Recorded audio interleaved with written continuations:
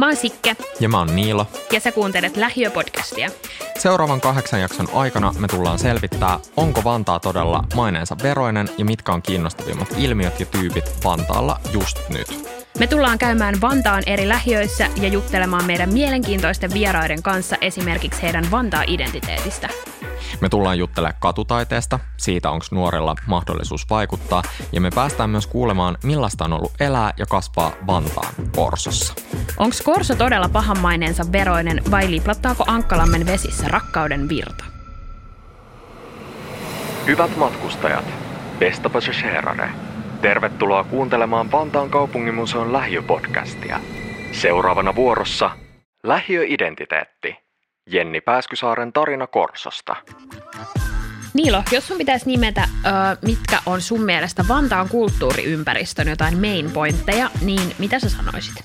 No, mähän pystyn sanomaan tällaisesta länsivantaalaisesta perspektiivistä ehkä näitä Vantaan kulttuuriympäristön tämmöisiä keskeisiä juttuja, mutta tälleen Myrtsin kasvattina, niin kyllä mä sanoisin, että toi kehärata, mikä toki silleen niin kuin munkin Myrtsi-historian aikana on silleen aika tuore ilmiö, että M-juna, sehän oli sitä mun lapsuutta, mutta joo, kehärata on ehkä semmoinen keskeinen. Se pitää tietää. Mua kiinnostaa siis muutenkin se, että miten ympäristö vaikuttaa siihen, millaisia meistä tulee. Miten se niinku muokkaa identiteettiä tavallaan kaikki se, mitä sun nuoruudessa, vaikka ympäristön muutokset tai jotkut tämmöiset.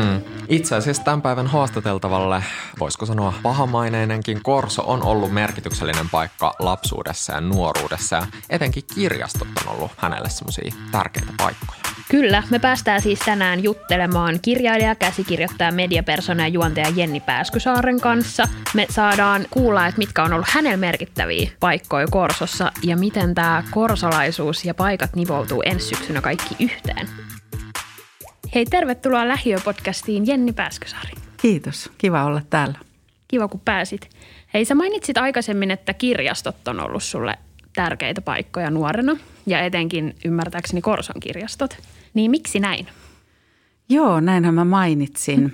Mä oon miettinyt sitä joskus, kun mä oon pyydettäessä jopa niin kuin kirjoittanut tästä jonkun pienen pätkän johonkin kirjaan tai kolumniin, niin mä rupesin miettimään sellaista, että mulla oli pienenä semmoinen, että mä en löytänyt oikein helposti sellaista niin kuin harrastusta tai semmoista. Mulla oli ihan okei kavereita ja mä tykkäsin olla koulussa, mutta mä en löytänyt sellaista harrastusta tai sellaista paikkaa lähialueelta, mihin mun olisi ollut niin kuin kodin tai mummolan ulkopuolelta tai kavereiden kodin ulkopuolelta niin kuin tervetullut olo ja semmoinen olo, että mä kuulun tänne.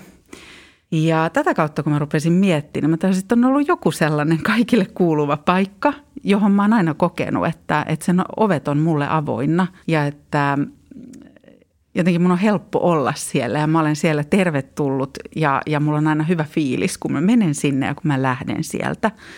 Ja sitten tämä liittyy tosi voimakkaasti mun lapsuuteen ja mun äidin kanssa siihen, että me varmaan käytiin, ellei useita kertoja viikossa, niin ainakin kerran viikossa. Ja jos en mä muista väärin, niin tämä Korson sivukirjasto, se oli kai sivukirjasto nimeltään, niin oli tuo Ruusuvuoren koulun lisäsiivessä.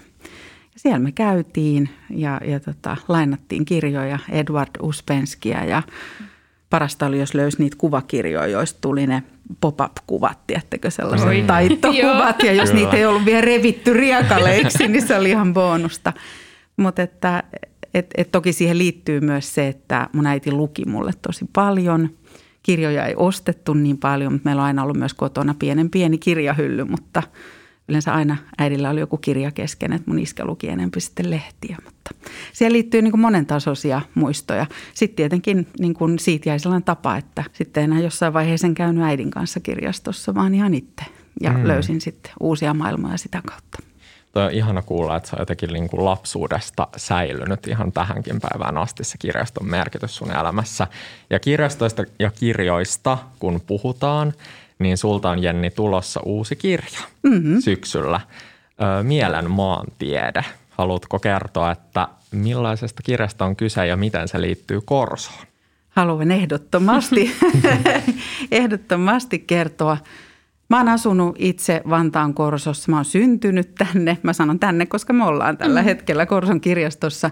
Lumossa, niin mä oon syntynyt tänne ja mä oon muuttanut pois täältä, kun mä oon ollut 19-vuotias. Kauas Helsinkiin muutin 25 minuutin bussimatkan päähän. Ja mun täytyy sanoa, että mulla on niinku muutama tuttu ja kaveri ja kollega on joskus sanonut, että kirjoita jotain sun elämästä. Et ei mitään elämäkertaa, mutta et kirjoita.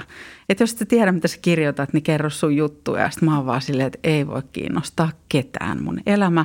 Enkä jaksa kertoa elämästäni sillä tavalla, että oli synkkä ja myrskyinen yö Helsingin kätilöopistolla, kun minä synnyin 18. päivä marraskuuta 1975.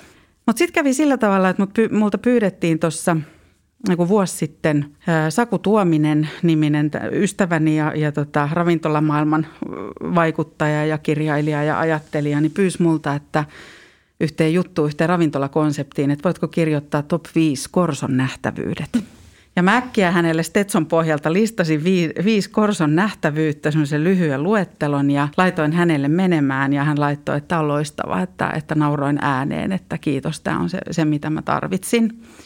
Ja mun jäi siitä kytemään semmoinen, että mitä jos mä lähden miettimään Korson paikkojen kautta, että mitä muistoja mulle niihin liittyy, mitä niissä on tapahtunut.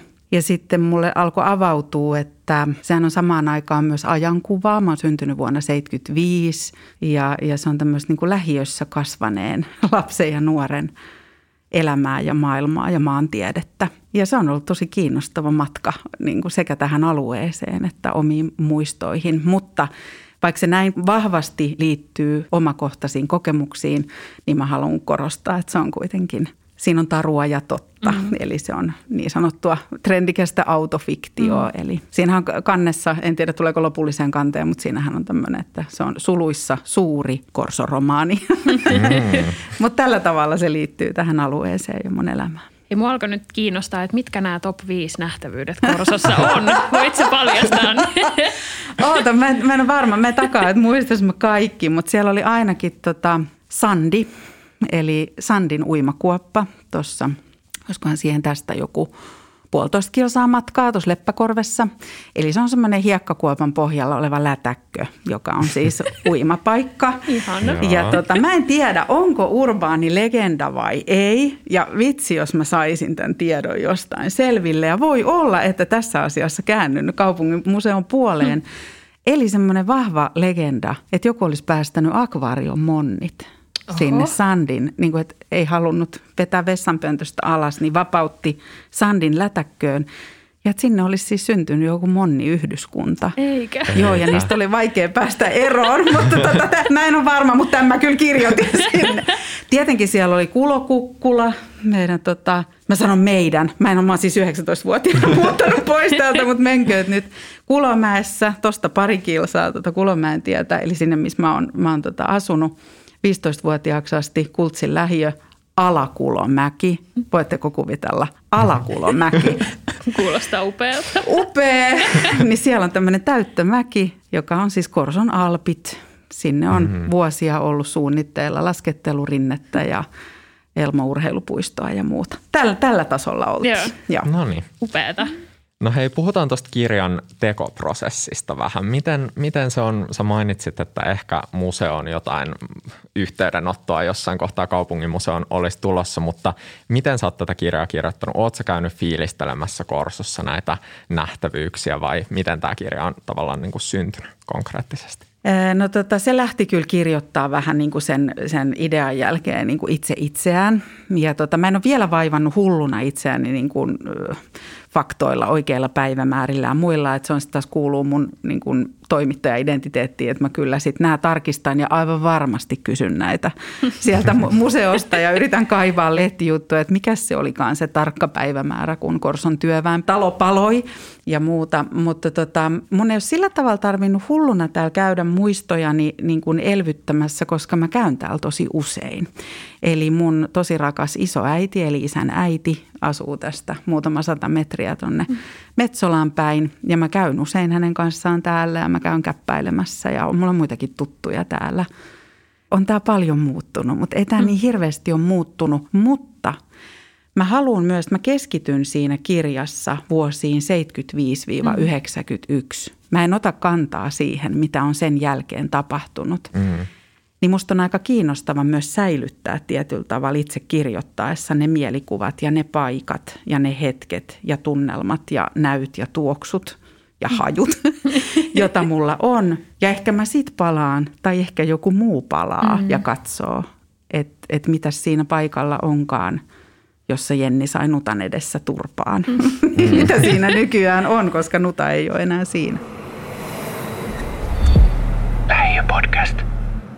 Mun on nyt pakko kysyä, kun sä kuitenkin käyt Korsossa, niin kuin mainitsit, niin paljon. Ja sitten silloin nuorena, kun sä täällä asuit, niin varmasti on asioita nimenomaan muuttunut tässä välissä. Mutta pystyisit sä nimeä jotain, niin kuin mitkä konkreettisesti Korsossa on muuttunut vuosien aikana? Tuleeko sun mitään semmoista main pointtia mieleen? Mulla on oikeastaan mulla tulee ehkä sellainen mieleen nykyään, kun mä tänne tuun, että se on ollut lamavuosia ja lamavuosien jälkeisiä vuosia, kun mä oon lähtenyt täältä. Ja mä täytyy sanoa, että se oli vähän surullinen ympäristö, mutta sehän oli muuallakin. Mutta se oli niin kuin se 90-luvun lama, niin se iski sillä tavalla, että muuttui noi näkymät. Eli tavallaan lappuja luukuille, semmoiset liikkeet, jotka oli aina ollut olemassa, niin yhtäkkiä jotain itsepalvelukirppiksiä ja tiedättekö tällaista, niin kuin, että se oli semmoinen niin kuin väsähtänyt kuva. Ja nyt kun mä tuun tänne, niin ne on ihan väärissä paikoissa ne liikkeet ja ne on ihan erilaisia. Mutta toi on itse asiassa tämä keskustan alue on musta aika viriili, jopa semmoinen niin kuin, toisethan myös, mä tiedän, että mä tuun saamaan kuraa tästä, että toisethan on silleen, että onko tämä lähiö vai onko tämä pieni kylä. Ja tässä on mun mielestä jotain sellaista kylämäisyyttä nyt tässä keskustassa, mitä ei ollut silloin, kun mä lähdin. Ja se, mitä taas, että mun isovanhemmat on asunut täällä pitkään, mun vanhemmat asu täällä, niin siinä on ehkä jotain sellaista, mitä mä kuulen niin kuin heidän puheistaan ja tarinoistaan ja mitä mulla on ollut lapsuudessa, että millaisia palveluita tässä on esimerkiksi ollut. Niin mä en haluaisi lähteä semmoisen ainakaan niin kuin negatiivisen kautta, että tämä kaikki on mennyt suureen alamäkeen, vaan myös mietin sitä, että mitä kaikkea mä oon tässä matkan varrella nähnyt. En tiedä, miltä tämä niin kuin muista kuulostaa, mutta tällainen. Aika paljon on pysynyt ennallaan, mutta yksi ilmiö, joka mä väitän, että voisi olla aika monelle tuttu, kun palaa oman lapsuuden maisemiin, niin miten voi olla, että ne isot kivet näyttää niin paljon pienemmiltä. Ne valtavat isot mäet, mistä on juossut ja on tullut hirveä vekki polveen ja mennyt linkuttaen kotiin. Sehän ei olekaan mikään iso mäki, sehän on ihan semmoinen pieni ja säällittävä, siis kyllä. Niin tällaisen mä oon huomannut, että se Alakultsin ja Yläkultsin mäki, joka siis henkisesti sehän on valtavan suuri ja korkea, tai ainakin silloin oli. Nyt se on ihan matala. Mutta tämmöisiä. Mä kyllä samaistun tuohon, koska itse olen Lahdesta siis kotoisin ja sieltä semmoiselta omakotitaloalueelta. Ja meillä on meidän talon vieressä semmoinen pieni mökki, missä me siis vietettiin paljon aikaa. Ja mä muistan, kuinka se tuntui niin kuin valtavalta ja suurelta. Ja toi on nyt toi mökki, missä mä oon niin kuin lapsuuteni viettänyt ja leikkinyt. Ja sitten kun mä muistan, mä muutin kans 19-vuotiaan pois Lahdesta ja sitten mä siitä ehkä 3 kuukauden päästä tulin käymään. Mä katsoin sitä mökkiä. Mä olin silleen, mä oon elänyt valheessa. Siis ihan valheessa, mutta tavallaan tämä on varmaan siis aika yleinen ilmiö toisaalta, että totta kai lapsena kaikki tuntuu niin suurelta. Ei, mutta just näin, tunnistan. Kyllä. On se kyllä merkityksellinen mökki, mutta hyvin pieni. Siis. Merkitykseltään suuri, kooltaan pieni. Kyllä, just näin. Lähiö-podcastin äänigallup-osiossa sukelletaan vantaalaisten äänten maailmaan. Kuulet siis äänen, joka liittyy jollain tapaa Vantaan lähiöihin ja tehtävänä on arvata, mistä ääni on peräisin. Myös jaksojen vieraat pääsevät osallistumaan tähän aivonystyröitä kutkuttavaan kisaan. Tässä tämän jakson ääni.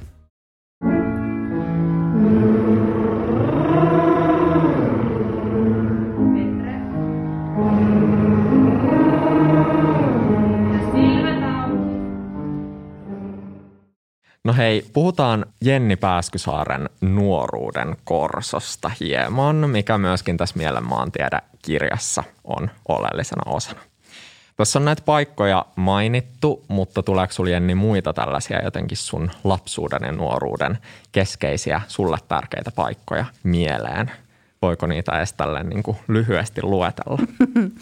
Mä oon aika silleen matalalla kynnyksellä lähtenyt kirjoittamaan niistä, antanut itselleni luvan, että siellä voi olla hyvinkin pieni välähdys esimerkkinä vaan, että kun mä oon sieltä Alakultsin lähiöstä ja mä väitän, että aika moni 60-70-luvun lähiöistä, niin ne näyttää vähän siltä, kun jättiläisen taskusta olisi pudonnut kasa palikoita metsän keskelle. Keskelle ei mitään. Ja mun mielestä Kultsi oli sellainen. Eli Korsohan on ollut pitkään olemassa, mutta se meidän Kulomäki oli semmoinen, että se on niin kuin näin.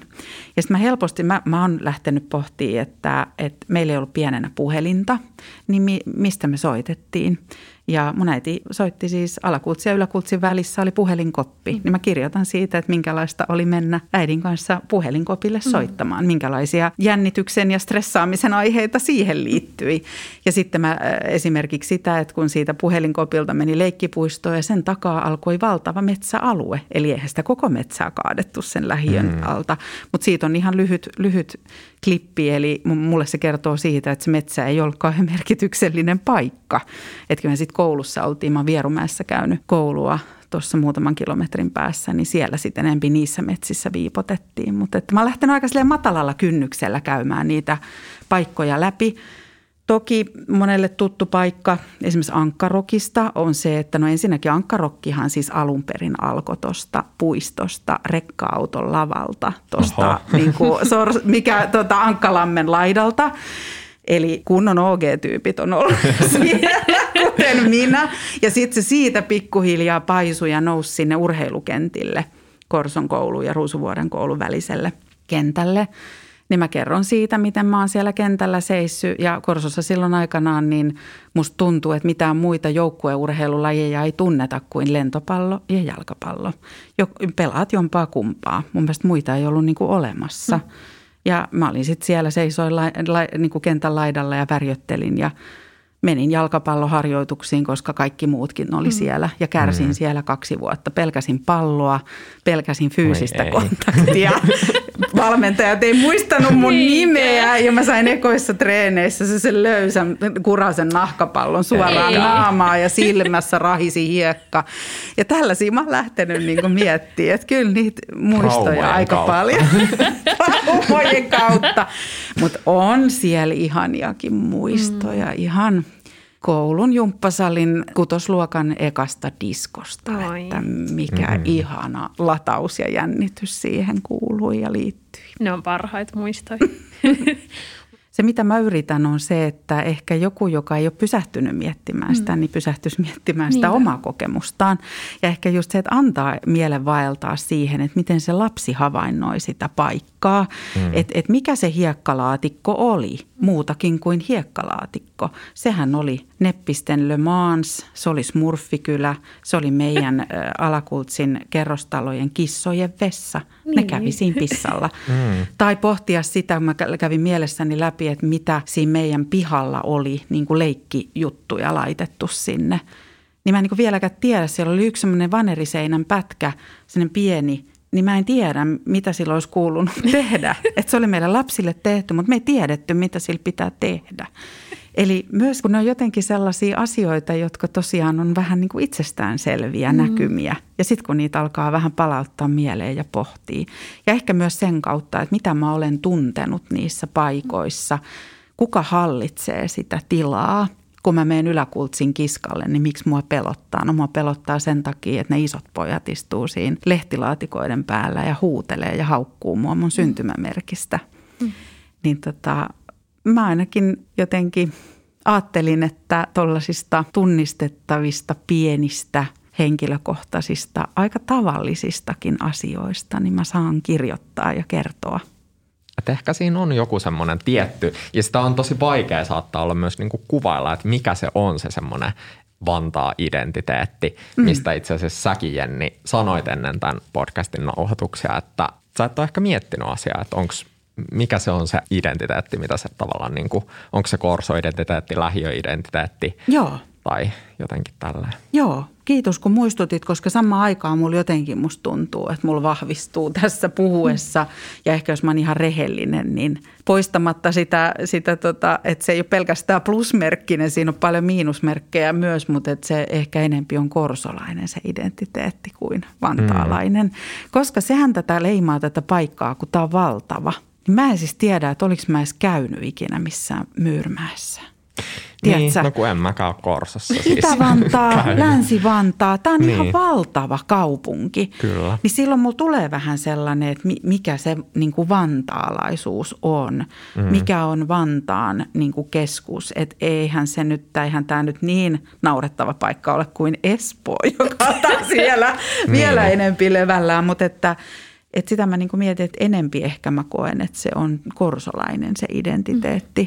Että tästä mä osaan niin kuin ehkä kertoa tai sanoa jotain kuin, että onko se niin kuin kauhean jaettu se vantaalaisten kokemusmaailma. Mutta sitten siihen, niin kuin, mikä olisi kiinnostava tietää, jos olisi vaikka asunut useammassa lähiössä, on se, että mä myös tuon Mielen maantiedekirjan kautta niin kuin pohdin sitä, että me, jotka ollaan synnytty jättiläisen taskusta tipahtaneisiin palikkakasoihin keskelle metsää.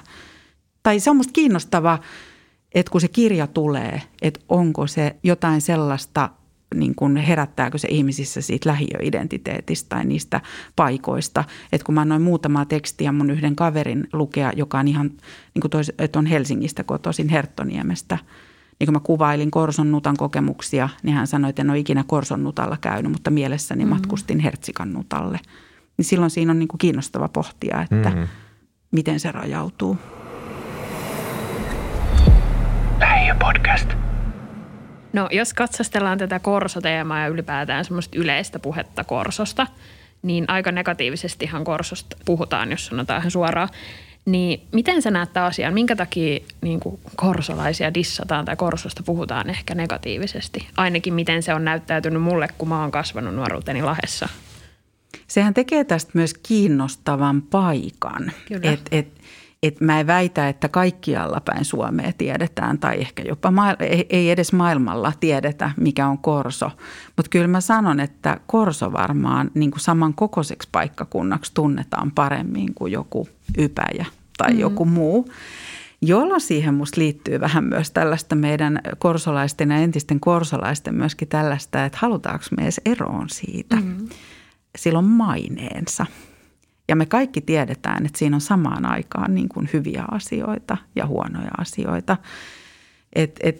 Mä vähän myös, niin kuin, että mä ainakin itse syyllistyn ja mä väitän, että muutkin vähän syyllistyy siihen, että me vähän ruokitaan sitä niin kuin tietyllä tavalla sitä rososuutta ja näin. Mutta sitten kun mä esimerkiksi mietin sitä, että mun isoäiti on asunut täällä niin kuin monta kymmentä vuotta, 50 vuotta niin kuin yli ja valitsee asua ja on valinnut asua täällä niin kuin tosi pitkään.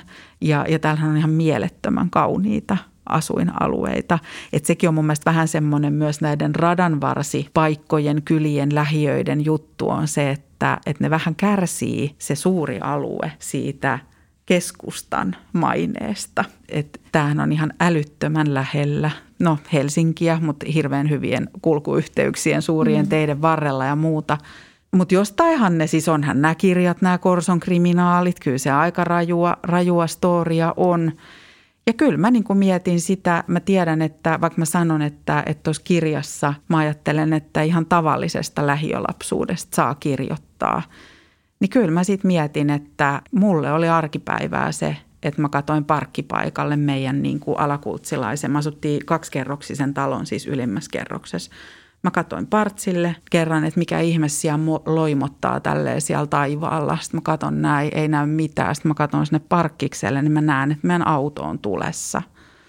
No sitten on silleen, että okei, no niin se on syttynyt palamaan ja palokunnat siihen ja muuta. No kaikkihan oli sitä mieltä, että meidän rotisko oli syttynyt tuleen, semmoinen oranssi pieni Toyota Corolla, 70-luvun joku hirveä pommi, minkä faija oli hankkinut ja sytyttänyt vieressä olevan uudemman Saabin. Ja kaikki oli silleen, että mikä hirveä turvallisuusriski toi auto on, kunnes paljastui, että se oli se Saabi, joku lämmityslaite, joka oli syttynyt. Ja se oli sytyttänyt sen meidän Toyotaan, sen appelsiini kärähti siihen. No ei siinä mitään, tämähän on niin kuin yksi juttu. No sit me oltiin yksi lauantai-ilta äidin kanssa ripustamassa pyykkejä meidän taloyhtiön pyykkituvassa. Ja yhtäkkiä ovet rämisee ja kuuluu painavat askeleet. Ja kun faija tulee sinne ja se on silleen, meidän auto on pöllitty. Se ei ole tuossa parkkiksella. Että menkää sisälle, soittakaa poliisit, että mä lähden etsiä sitä. Sitten mä kirjoitan näitä, niin sitten mä oon silleen, että onkohan kaikkien auto palannut? Onkohan kaikkien auto pöllitty? Onko kaikki saanut Nutal turpaa? Onko kaikki ylipäätään saanut turpaa? Että en väitä, että tällaista tapahtuu vain Korsossa, mutta tällaista tapahtuu Korsossa ja se jää sitten muiden, tai että olisi kiva kuulla muitakin storeja ja onhan näitä paikkoja ja tapahtumia, mutta aika rososta on välillä ollut. Niin, mun mielestä nimenomaan tuo rososuus tekee paikoista kiinnostavia, niin. Että tavallaan no Lahellakin on oma maineensa, on se aika rosonen, mä sanon ihan suoraan, niin yes we know it. Niin, mutta mä tavallaan kannan aika ylpeydellistä rososuutta. Just tää. Ja sitten pakko sanoa toi vielä, kun sanoit, että jos joku dissaa sulle Korsoon, niin nousee vähän sellainen puolustuskanta. Kyllä. Niin mä oon kyllä niin kuin tosi monta kertaa puolustellut Lahtea. Sä voit toki puhua siitä pitkään myös ne niin kuin tavallaan huonot kokemukset, jep, mutta se on vähän semmoinen täällä tuu. Nousee, jep. Se on kuitenkin Business City, niin, muista se Lahti. Business City nimenomaan. Suomen Chicago. Joo. Lähiö-podcast. Meillä on aina podcastin jakson lopussa tämmöinen viihteellinen osuus, ja sä saat nyt ottaa osaa tähän. Tämä kulkee siis nimellä äänikallup, ja homma menee niin, että kuulet kohta jonkun vantaalaisen äänen. Ja sun tehtävä on arvata, että miten tämä kyseinen ääni liittyy Vantaaseen. Okei, viihde on mulle vaikea konsepti, mutta mä yritän. Onpa jännittävää.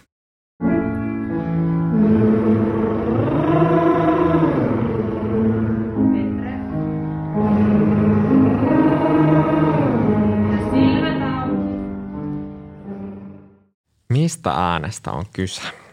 Mulla tulee mieleen, että mun äidin äiti lauloi siis jossain Työviksen kuorossa.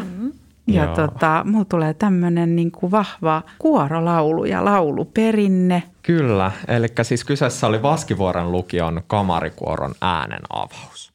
Noniin. Vuoden vantaalaisen äänen avaus. Okei, no Heidät mahtavaa. on siis palkittu vuoden vantaalaisiksi. Ja mun täytyy sanoa, että just tämä, että kun se on kaukaa niin kuin Vaskivuoressa, niin mä oon vasta aikuisena tiedän, että se on Vantaalla. Ja mä oon ymmärtänyt, että sillä on todella aktiivista musatoimintaa ja moni bändi on lähtenyt sieltä. Mutta lämpimät terveiset sinne. Tuli jotenkin sellainen nostalginen fiilis tuosta pätkästä. Oli jotenkin hyvä mielen pätkä. Oli. Ehdottomasti. Hei Jenni Pääskysaari, lämmin kiitos, että pääsit vieraaksi. Kiitos, tämä oli paljon. tosi kivaa. Sä kuuntelit Lähiö-podcastia. Käy ottaa haltuun Vantaan kaupunginmuseo Instagramista, niin pysyt perillä tulevista jaksoista. Moikka!